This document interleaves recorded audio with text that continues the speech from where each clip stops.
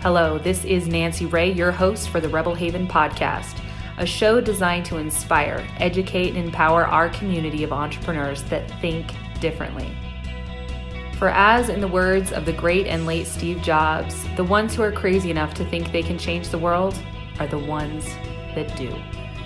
Liftoff. We have a liftoff. 32 minutes past the hour. Liftoff on Apollo 11. I have a dream that one day it's one small step for man, one giant leap for mankind. Hello and welcome, my fellow rebels. This is your host, Nancy Ray Allen. In today's podcast, we are going to talk about accommodating. So this is something I see very commonly out there in the world of highly evolved, conscious beings that are spiritual, that are on the planet with a purpose, and are really well educated and understand that so much of people's behavior, most of people's behavior is rooted in their own insecurity and their own childhood issues and their own trauma and their own drama. And so we can understand when we see someone being hurtful or driving crazy or being angry or being on edge, we really get it. We're like, oh man. Whereas when you're uninformed about these things, you see people acting, crazy or angry and you're like, oh, you idiot, blah, blah, blah, blah, blah. But oftentimes the more spiritual you become, right, the more compassion you actually have for people. And this can become incredibly disempowering if it's not watched. If you're not keeping a check on yourself, you check yourself before you wreck yourself, you'll find yourself doing what I have lovingly labeled enlightened disempowerment. This is where you're so enlightened and you're so aware that every single human is just, this little wounded child that's just navigating this big, crazy, scary world. And you're so empathetic, right? You're like the ultimate empath where you can see and feel and understand all things. And it's crazy because some of the most spiritual, intuitive people I've ever seen, this is what they struggle with, right? The more you become this way, the more you can accommodate and make room for and make excuses for people. And when you swing the pendulum this far, you move into what is enlightened disempowerment, where you allow people to walk all over your space and your boundaries. And we're going to be talking today about drawing a line in the sand and not allowing that anymore. So in life, we always get what we will tolerate. So if you're wanting to experience better relationships, better food in your life, better all of those things, it is about changing and adjusting what you will tolerate in your space. A great example of this might be food. If you are unavailable in your space to eat a certain type of food or a certain quality of food, and you're like, you know what, I'd rather go hungry than eat this, you will typically get that in your space. Now, again, obviously not to the examples of extreme, like if you're in an impoverished area or you're completely homeless, but it also applies to relationships. If you say, you know what, this is my standard of how I will be treated and the quality and the caliber of person that I want in my romantic partnership role, you will get whatever your minimum standard is. So I always recommend going inside and getting to that internal value place and drawing those lines. And it's about having a hard inner line. And then on the outside, being soft, being very empathetic, being compassionate, being understanding. But in the inside, having a hard, solid line of what you will or will not allow in your experience. So one of my examples of this would be, again, in personal relationships. So for me, I have 3 deal breakers for my romantic partner. One is abuse of any kind. Physical, mental, emotional abuse. It's a complete deal breaker for me. That is the line. The second is addiction. Any sort of addiction that drives and controls this person's behavior. I understand and know that addiction leads to lying and manipulating, and addictions tend to just get worse and worse and worse and worse.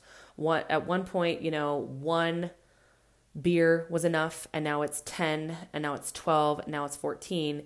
And addictions are like this non-satiable hunger that drives human behavior and is typically surrounded in a ton of shame and a ton of lying. So for the person to be in my romantic relationship with me, they cannot be abusive in any way, shape, or form, and they cannot have an addiction that they're currently battling. Third, they cannot cheat on me. Now, I know out there in the world of, awakened and enlightened, there are more and more commonly open relationships or relationships with more flexibility in what it means to be in a committed relationship, and that is totally fine. But I want you to know that in every single one of those cases, the conversation and communication about it is open and it is honest for it to work successfully. If you're with a partner and they want to take advantage of your spirituality and your spiritual enlightenment, and they want to go around you behind your back and have affairs and be dishonest and manipulative, and then try to use your enlightenment and your whatever to spin the situation and be like, oh, well, open relationships and this and that, and it's the most enlightened, blah, blah, blah. It's just bullshit. Don't allow yourself to be manipulated or worked over in that way. So those are my three. What are yours? What are your absolute requirements? I know some people that based on the way that they're raised, and again, these weren't always my standards. These are new standards that I've developed, right? So much of our standards we take from our childhood. We see what our parents, what's the minimum they will allow, right? Like what's their minimum standard? And then we base our life, we just usually aim a tiny bit higher than that, right? So for example, if there was a child that was in a home where their dad, for example, was physically abusive to their mom, they may grow up and say, I will never, ever, ever allow a man to lay a hand on me. And that is their standard, which means if that ever were to happen in a relationship, they're out, right? And they tend to not attract those type of relationships into their life. And they tend to watch for the warning signs of those types of things. Now, they may, however, allow emotional or mental abuse where the partner is incredibly critical or verbally, attacking to them. They may allow that because it's not their minimum standard. So this is something I learned a long time ago at a Tony Robbins event where he talks about that. He says, if you want to improve your life, raise your standards. So in this discussion today, the real purpose and the real point is to just take a good, honest, authentic, raw look at yourself. Where have you been allowing enlightened disempowerment? Where have you been so accommodating and so understanding of another person's wound or insecurity or past or childhood that you are allowing your own space, energy, emotions, time, resources to be abused? Where are you allowing that into your space? And as you move through your life, you're going to see that there's opportunities maybe once a quarter to check in and be like, all right, am I holding these really healthy boundaries and these really healthy standards that create a space of safety and love for me? I can still have compassion that this person has an addiction, but that doesn't mean I get to be married to them and sleep in the same bed as them, right? I can still be compassionate that this person had a really rough childhood without letting them yell at me in the middle of the street. You can have compassion and have boundaries and have both. And it takes a very strong, energetically masterful being to hold both sides of the spectrum. Typically, people are either way over to the side of extreme boundaries and no compassion, or they're way over to the side of compassion with no boundaries. And I want you to find that middle ground for you today.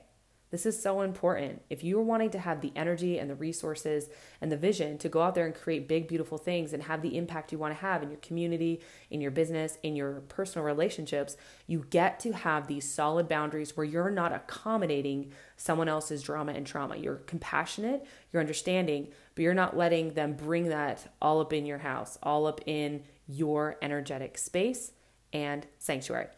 That being said, my fellow rebels, that's your message for today.